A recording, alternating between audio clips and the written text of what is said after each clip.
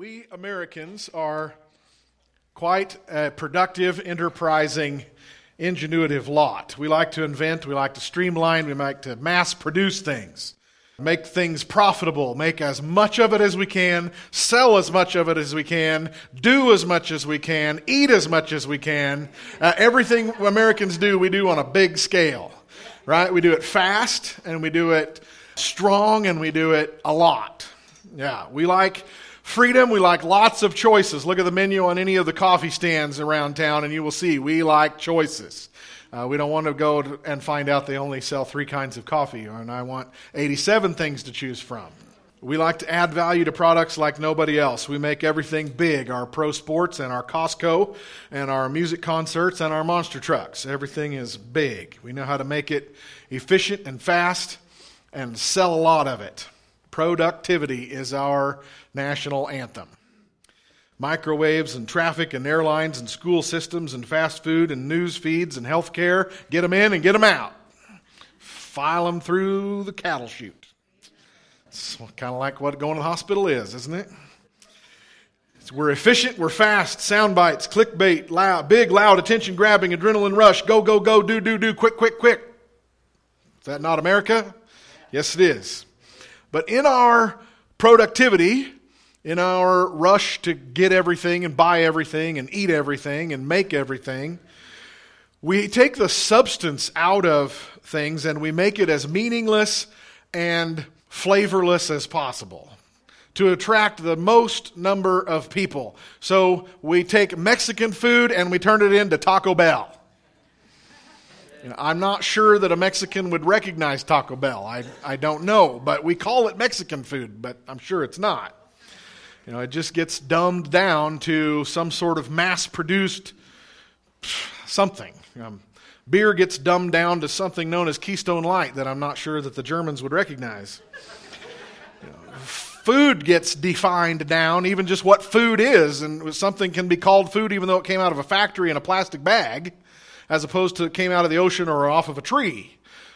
We just undefine these things until they're flavorless and have no value and no nutrition, and we just sell a lot of it. Where water is more expensive than sugar drinks, and fruit and vegetables are more expensive than processed foods.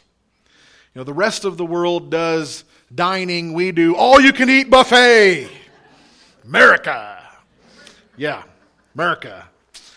Our meals are just something to rush through so we can get on to the next thing. And we just undefine all these things and take all the meaning and substance and value out of them. Sex has been made so meaningless and removed all the holiness that it's just a casual hookup. And weddings last 15 minutes, if that. The party lasts for hours, but the wedding ceremony is really short. And just everything gets dumbed down or defined down or has all the substance sucked out of it. Pop music becomes more vacuous by the year. Movies just become faster action, less plot, no character development, lots of propaganda. Think Force Awakens. Portraits have become selfies. Novels have become tweets. Journalism has become clickbait. Everything is just reduced down to the shortest, most meaningless, most undefined thing possible. And even our national morality is reduced to hashtags and ribbons. I wear a red ribbon, or I wear a pink ribbon, or I put out a blue pinwheel, and it's meaningless. That does absolutely nothing to stop anything. It's complete substanceless, meaningless. The marches and the protests and the candles, and it's all posing, virtue signaling. It's just hashtags. And we identify a problem, and so we're all very quick to trip over ourselves to say, oh, I'm against that. But then we don't do anything to solve the problem. We are a substanceless culture as we move fast and make a lot and have a lot. And then we come to the American Christians. Church is just another one of the activities on our to-do list. We got to get up, get going quick, let's do this. We got a busy afternoon today. Now it's real quiet. Yeah. We arrive stressed and tired from a week without God, When you get to church, the music is loud and big, and if you're at a big church, you're going to get some lasers and some smoke with that too. The sermon is efficient and practical. 5 strategies for fulfilling marriage. 3 responses to your atheist friends. 7 creative ideas for better devotionals. How to discover your calling. How to find peace in your busy life. Doctrines? Well, no, most people don't care about those, but there's a bullet list on our website if you would like to read that. It's just there to prove that we're an Orthodox church, really, that's all. Come and be entertained, encouraged, inspired, thrilled, excited, revived. The American church has created customers rather than congregants, voters rather than followers, activists rather than disciples. American Christians are much more attracted to revival than faithfulness, to a cause or a mission than discipleship. The problems can be more pronounced in a bigger church in an urban area where there's less fellowship in the congregation. Smaller churches maybe can avoid some of these problems where people know each other and there's actual real fellowship. But I see even in my online sermons, I post them during the week, usually I get a certain number of plays in the first week, 20 or 25 plays on SoundCloud. If my sermon is telling you how to live your Christian life better. But if my sermon is about Jesus, like last week, my sermon title is Jesus is the Greatest Champion Ever, I got 3 clicks. I don't need to know about Jesus. I need to know how to live my life successfully. Hello? That's the attitude, is that church is to equip me, to make me feel better, to help me be a successful parent, to help me be a good Christian. So basically everything John Christ makes fun of us for is totally true. There's a reason why he's virally popular. If you don't know who John Christ is, go to YouTube and find him. And there's some hilarious stuff. It's very healthy for us to laugh at our dysfunctions, because we need to know that they're there. I don't know who originally coined the phrase, because it's been reused so many times, but pastors and authors and Christian leaders recognize this problem. Somebody wrote, really, American Protestant evangelical Christianity is so unrecognizable from what's in the Bible that really we shouldn't call it Christianity. It's really therapeutic moral deism.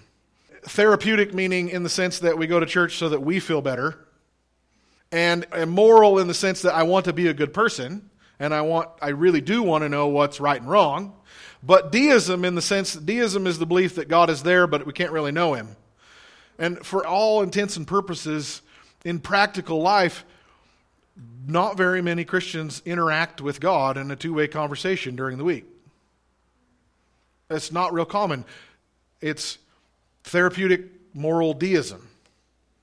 2 Timothy 3, 4, and 5 says, these people are lovers of pleasure rather than lovers of God, having a form of godliness, but denying its power.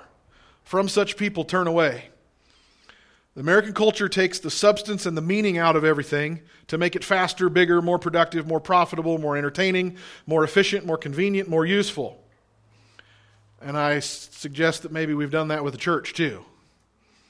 I read a blog years ago by a Hindu Indian yoga practitioner who was ranting about American gym yoga classes. And he said, those stupid Americans, they're using yoga for fitness. Yoga is all about chakra and Hinduism and spirit. And they have reduced it down to personal fitness, and it's meaningless. And we've done the same thing with Christianity. Many people come to church just to feel good rather than to actually worship. Christianity is presented as a product that will improve your life, and it's my job to sell you that product, to convince you to do it. It's therapeutic moral deism. The problem is pronounced enough that Craig Rochelle, who's a pastor in the U.S., wrote a book called The Christian Atheist. It's about churchgoers who claim to believe in God but live like he isn't there. The scripture is, with their mouths they honor me, but with their hearts they're far from me. I'm not at all talking about hypocrites. We know there are plenty of those, people who claim to be a Christian but they have some secret sin life. A Christian atheist, I'm not talking about that at all. It's people who are genuinely good people who think they're Christians, but they, in all practicality, you're an atheist because you're not interacting with God. I think I believe there's a God, but I don't do anything to live my life like He's really there. It's just some imaginary thing we call faith. Christianity has been defined down until it means going to church and being a good person. If that surprises you, you're who I'm talking to this morning. Christianity is not going to church and being a good person. These Christian atheists, they want real, moral, religious truth, but they don't have spiritual interaction. Romans 8, 5-9 says, "Those who live according to the flesh set their minds on the things of the flesh, but those who live according to the Spirit, the things of the Spirit. For to be carnally minded is death, but to be spiritually minded is life and peace. Because the carnal mind is enmity toward God," or hatred is another translation of that word, "it is not subject to the law of God, nor indeed can it be. So then, those who are in the flesh cannot please God.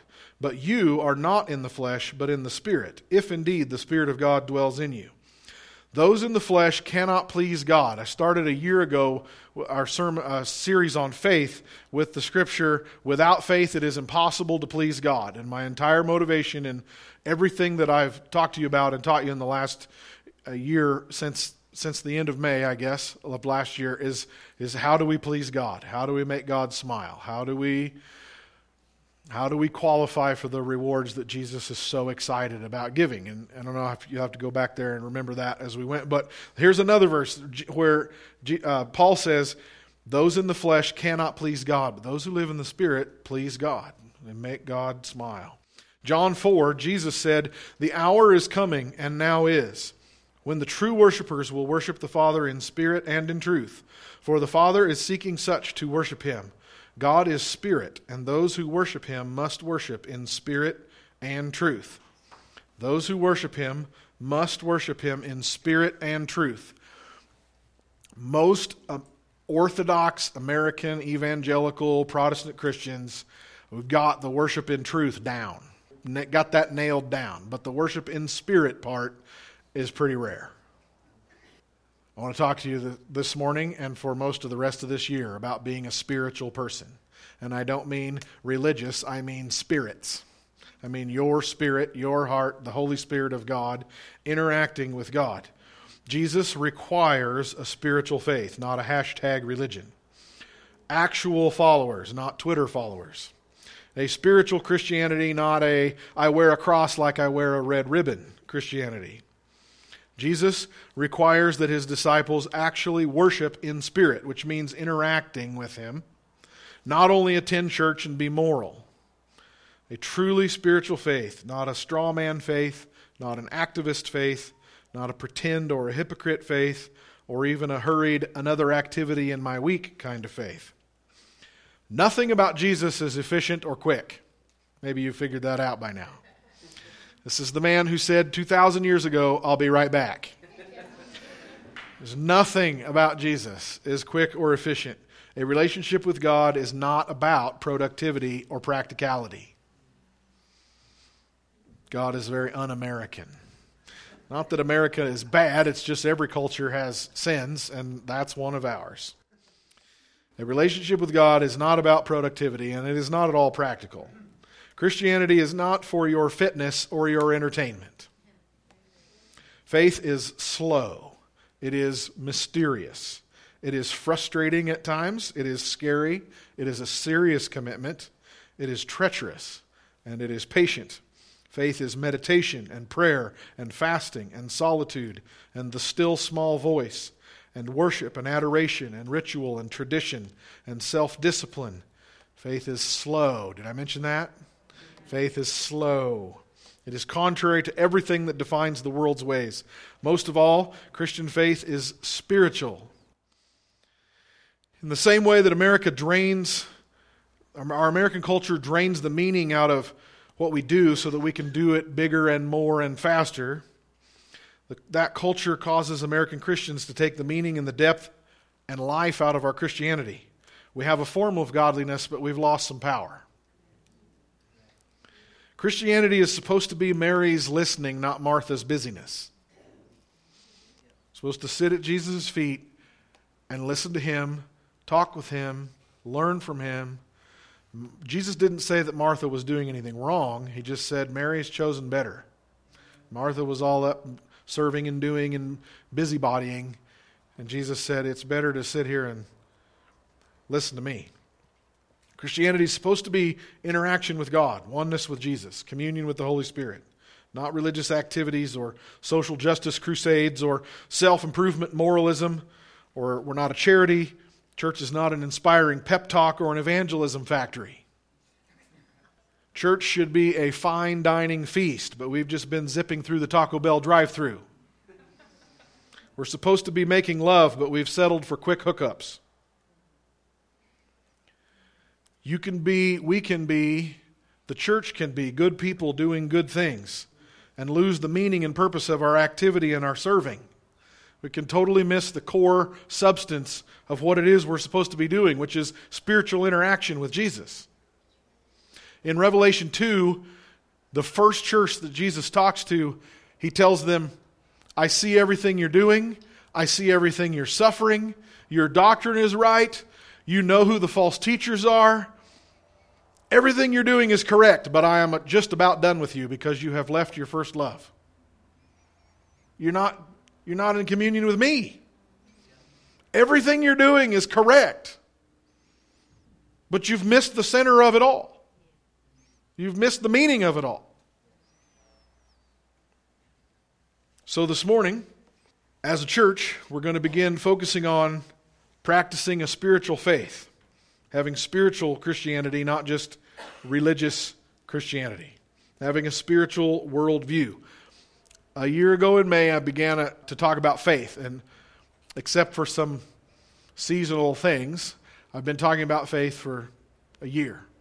And on my list, a year ago this month, I went up to Red Bridge Park and I fasted and I prayed and I made this whole list of stuff about faith that the Spirit was telling me to talk to you all about. And as I told you, that list changed and added to and deleted, and it changed a lot over the last year. But there's still a whole bunch of things on that list that I haven't been able to get to, and the Spirit wouldn't let me go there and do that.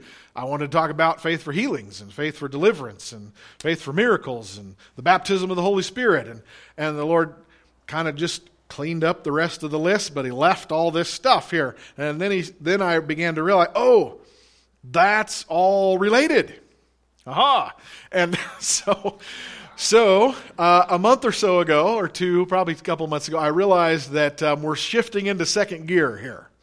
That it's still all about faith, because faith is believing what you can't see. But we're supposed to intentionally focus on being a spiritual people and not just a church-attending people or a religious people or a moral people, but to actually interact in the Spirit. And so we're still going to talk about healings and miracles and tongues and baptism of the Holy Spirit and all of that, but it's going to come a little different language than the faith series that I've been doing, because faith is specifically to be sure of what we cannot see. So there's faith that the spirit world is there. What Jesus called the kingdom of heaven or the kingdom of God is truly real. It's present and it's interacting with you and your heart and your life. So what I hope to do is open your eyes to spiritual reality that's there all the time, but we can get so busy or so skeptical or hard-hearted that we miss out. So we're going to talk about the spirit world, heaven and hell and angels and demons. We're going to talk about the Holy Spirit. What does it mean to be holy? What is communion about? Why do we do it? What is the power of that? The rituals and symbols of our faith, the baptism of the Holy Spirit, tongues. What is it and why and what good is it? Which is a very American question to ask. What are we doing and why? It's just a mystery, that's what. How to hear the voice of the Spirit. How to be led by the Holy Spirit. What spiritual prayer and worship are. Fasting, spiritual authority and warfare. Healings and miracles and dreams and prophecy. And we'll talk about some of the dark spiritual stuff, witchcraft and watchers and generational sin. And we're going to spend a day on the Nephilim and UFOs and aliens even, I think. So, I'll tell you what sex and alcohol and blood and music all have in common in worship. And human sacrifice, which is Jesus and abortion. We're going to spend a day on that. If you are uncomfortable with those things, I have good news. You are exactly who I want to talk to. You claim to believe in God and the Bible, which contains everything I just mentioned except UFOs. Although some people want to say that that's what Ezekiel was seeing in one of his visions. I don't buy that. But you claim to believe in God and the Bible, which is all about spiritual interaction between heaven and earth and the God-man and angels and dreams and miracles and healings. But then you're skeptical of prophecy, and you're skeptical of healings and miracles, and you think demons must have been mental illness, and you think witchcraft is just for superstitious people, and you're scared to be baptized in the Holy Spirit and fall on the floor and speak in tongues. Yeah, a whole bunch of you are scared. Yeah. Could it be that you are unspiritual? You've removed the spiritual interaction and communion from your faith. You are worshiping in truth, but you've got to worship in spirit also. Jesus said God requires both. You've made your Christianity very practical and matter of fact. I'm here to make it spiritual. If that bothers you, or if you've been taught against all of that, or it scares you, I totally, 110%, I understand. I grew up in a church where I was brainwashed and I was indoctrinated that it was all a lie, it was emotion, it was fake, it was the devil, and I was never to have anything to do with that. And then I went to college, and the church that Sarah and I met in and where we started our relationship, and I went to that church, and I went from a church that had piano and organ, and you sat on the first 3 verses and stood on the 4th verse, and you could predict the service every single Sunday. You knew who's going to be the song leader. You even knew what songs we were going to sing. And then I ended up in a church in college with guitar and drums, and people are raising their hands and clapping, and we're in a metal barn building in the hills in Arkansas, and I really was waiting for the rattlesnakes to come out. And they didn't, but I was very uncomfortable with raising my hands and expressive worship and clapping, but I just stood there. But I could not come back, because the men, particularly to me, the adult men were so attractive because they were so happy. It was real. And I'd never seen men smile or be happy about going to church as a kid. And they had real wisdom and real fellowship with each other. And I wanted to be a part of their group. And I wanted to have what they had. And they told me, this is the baptism of the Holy Spirit. And I just couldn't write it off, but I was so scared of it. And I was so skeptical of all of that spiritual, supernatural stuff. And I was just like, I don't know. I don't want to fall on the floor. I don't want to speak in tongues. I don't want to be weird. And I had seen some really stupid, flaky, weird people growing up in the really wild churches. And what they had was real, and I couldn't write it off. I could not excuse it. And so I began to ask Jesus for it, and the scripture I had to stand on was, if you ask me for a fish, I will not give you a snake. If you ask me for bread, I will not give you a stone. And so Jesus continually, over and over, for years, it took me to break through my indoctrination and my fears, and my pride is really what it was. It took years to break through, but he was very gentle and reassuring. If you go after God and you honestly want what's real and godly, that's what you will find. If you want emotionalism and flakiness and stupidity, that's what you will find also. That's what you'll create. So some really weird people who claim to be spiritual. And they're always seeing things and experiencing things, and they're off their rocker. Well, so do I. But the fact that they're stupid doesn't come from the fact that they're spiritual. Stupid people that are unspiritual too. Seriously, there are stupid unspiritual people and there are stupid spiritual people. The fact that they're spiritual is not proof that they're off their rocker. It's just that they're weird. So don't Don't miss out on what God has because you've seen somebody else who did. Hello? Right? As a high school kid, I visited the local Assembly of God church, and I saw this woman run around and, woo! She's screaming and banging her tambourine, and a month or two after I went there, God told her, I'm putting that in quotes, God told her to leave her husband and her 6 kids and marry this other man. And that was my proof that all the Pentecostals and Charismatics were freaks. And it was all fake and lie, and I want nothing to do with it. Okay, that's her. That's not the Holy Spirit. That is not the Holy Spirit. That is her own lack of integrity, her own sin, and she wants to make it all spiritual, but that's from hell. Yeah? The fact that you know somebody who's weird or flaky or is claiming to have interactions with angels and demons on a daily basis, which we know isn't true, don't let that cause you to miss out on what God has for you. If you ask for a fish, He won't give you a snake. Right? You've heard me use this example before if you've been around here, but this room is full of every radio broadcast in this valley. All of the radio stations are broadcasting their wavelengths through this room right here. Now, you can't see it, but if you had the right tuner, you could pick it up. Right? It's here. Every cell phone call in the entire valley is in this room. Right? Because if somebody is on their cell phone in Imbler or Union right now, if we could snap our finger and just poof, they're Star Trek'd right here to this room, their cell phone call would still work. Because the broadcast tower on the top of the mountains, they're broadcasting in every direction and your phone just picks it up. Right? This room is full of the glory of God. This room is full of the Holy Spirit. This room is full of angels. This room has a few demons in it. The fact that you are not picking up on that is proof that your tuner is turned off, not that it isn't real. Your radio needs to be turned on. Okay, or charge the battery. Sure, maybe you forgot to plug in your battery this week. Yeah, you weren't in your Bible or whatever. Yeah, you could take that and play with it. It's all here, but you just got to have the right tuner to pick it up. In the same way a radio signal or a cell phone signal, which is really a radio, we understand that, but the angels in Isaiah 6 are shouting at each other, the earth is full of the glory of God. And we look around and we say, where would that be? Looks like a lot of problems and disaster and war and people I don't like.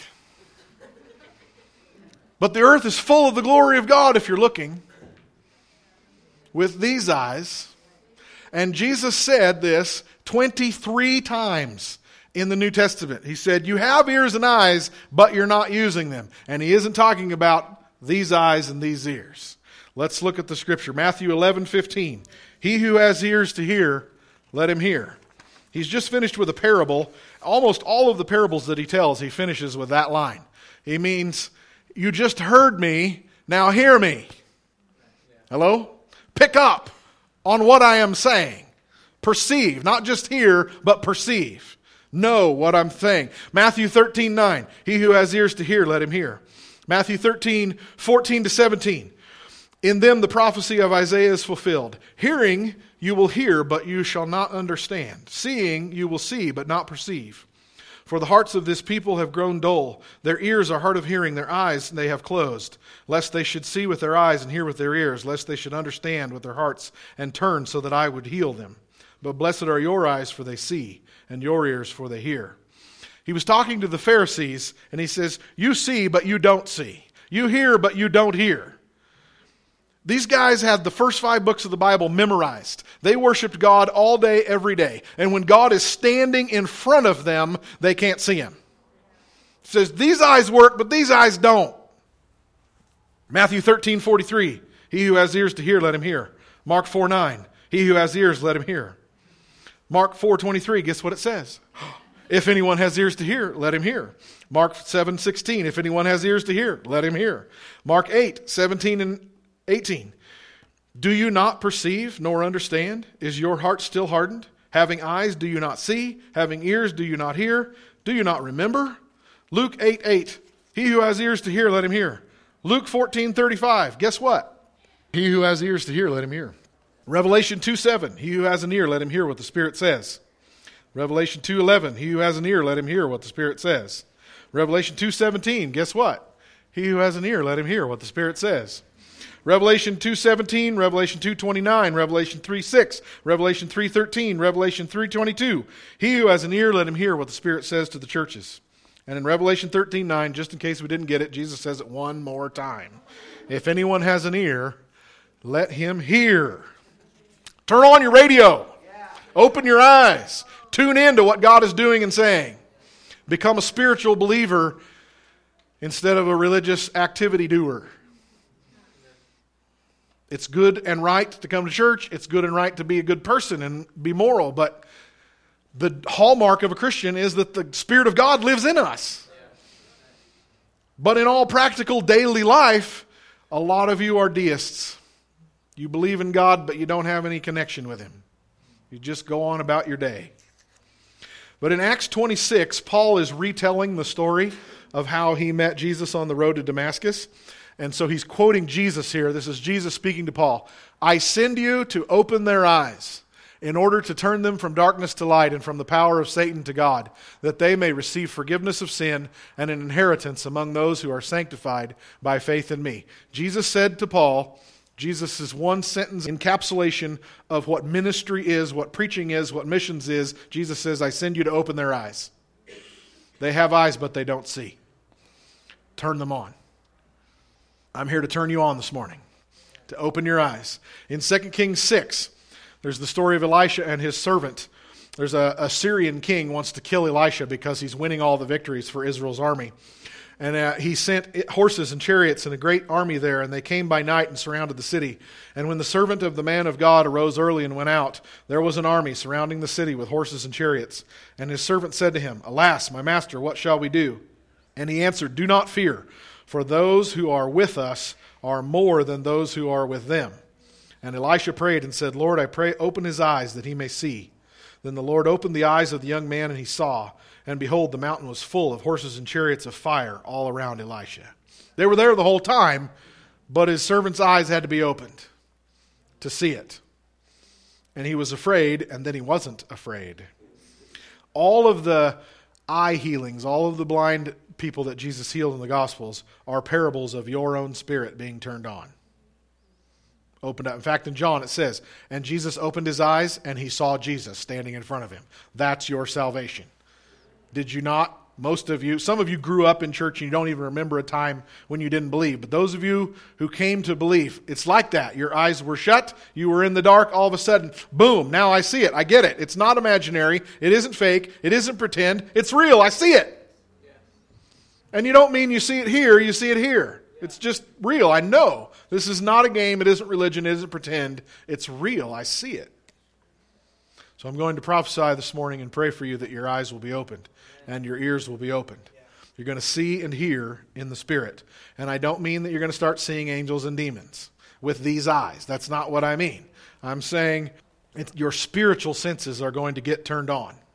Because you do have spiritual senses. You have 5 physical senses that your body possesses, but your spirit has senses too. And Hebrews Chapter 5, verse 14 says, Those who are mature have constantly practiced using their senses to discern both good and evil. And that doesn't mean your nose or your taste buds. It means the senses of your heart. You begin to pick up on what God is wanting you to do and not do. Go here, talk to that person, pray for this person, give that money, don't give that money there. You begin to pick up on the leading of the Holy Spirit. Jesus says it's like the wind, and a lot of times it is. It is the tiniest little breeze that goes through your senses. Like, oh, there's God. Oh, this little idea that will come. So I don't mean you're going to start seeing angels and demons. It's not going to be a horror movie. That you're going to start hearing the voice of the Lord in your own spirit more plainly.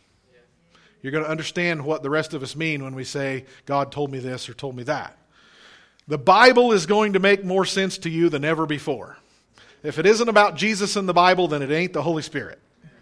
All right? Let's just get that straight. It has to be biblical. The Bible is going to be opened up to you in a way that it's going to make sense where it didn't make sense before. You're going to begin perceiving yourself more truthfully.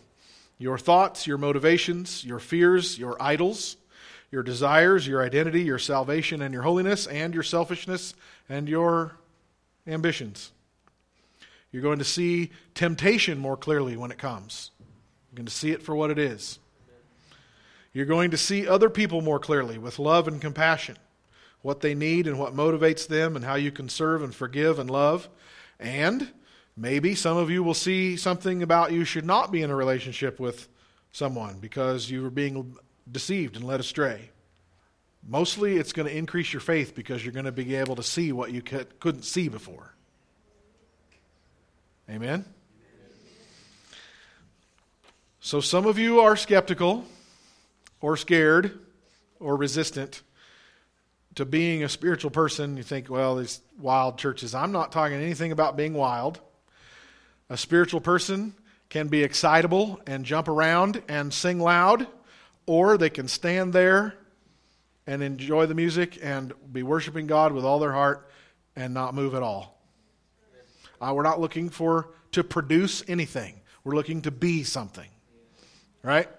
We're not looking for an expression in worship that's wilder than other churches or anything. There may be some really wild, exciting Sundays, and there may be some ones that are really calm and peaceful. There may be things that are scary about it. There may be things that are very everyday. Following God is always an adventure. I don't want to follow a God that I can predict or that I understand, because that means he's smaller than my mind. I need a God that offends me and that makes me do things that I'm scared to do or don't want to do or don't understand. But these things aren't crazy. They really are real. The Bible is full of spiritual activity and spiritual interaction.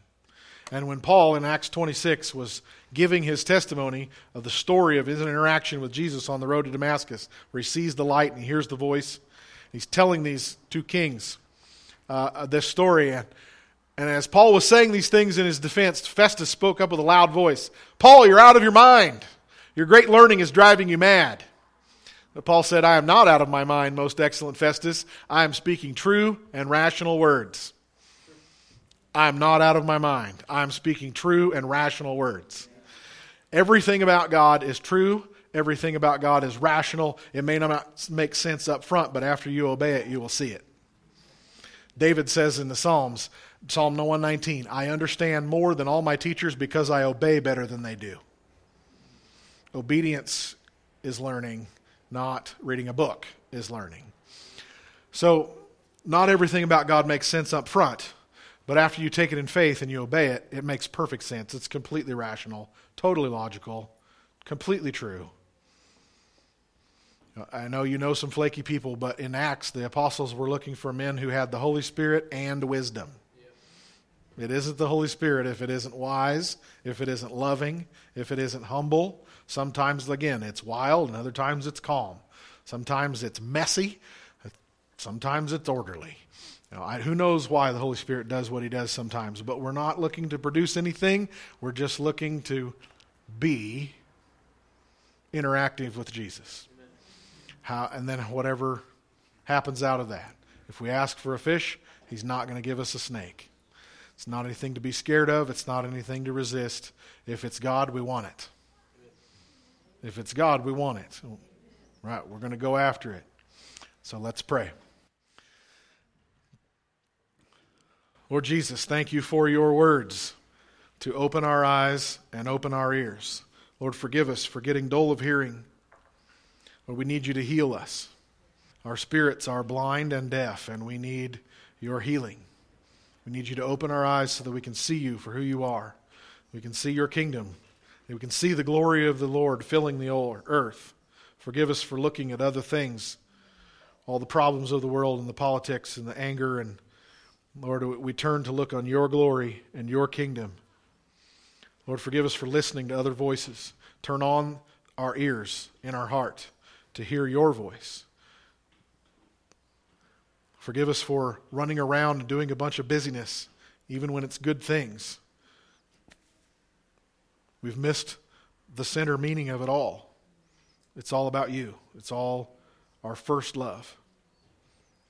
So Lord, as individuals and as a church, we repent and we turn toward you. We ask you to open our eyes and open our ears, that we can see you and hear you.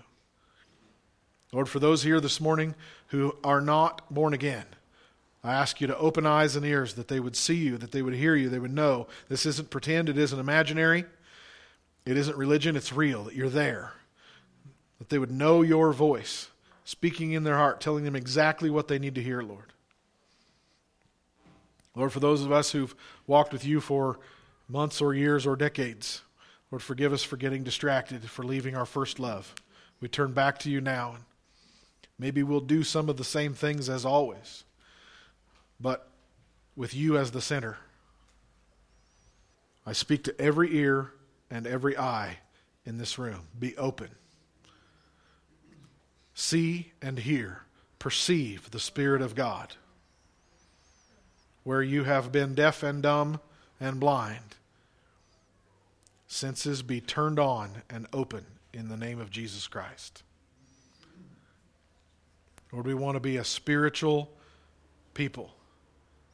People who are led by you. People who walk in power, in holiness, in purity, in miracles, in power, and in truth. We want to worship you in spirit and in truth, so that you are pleased,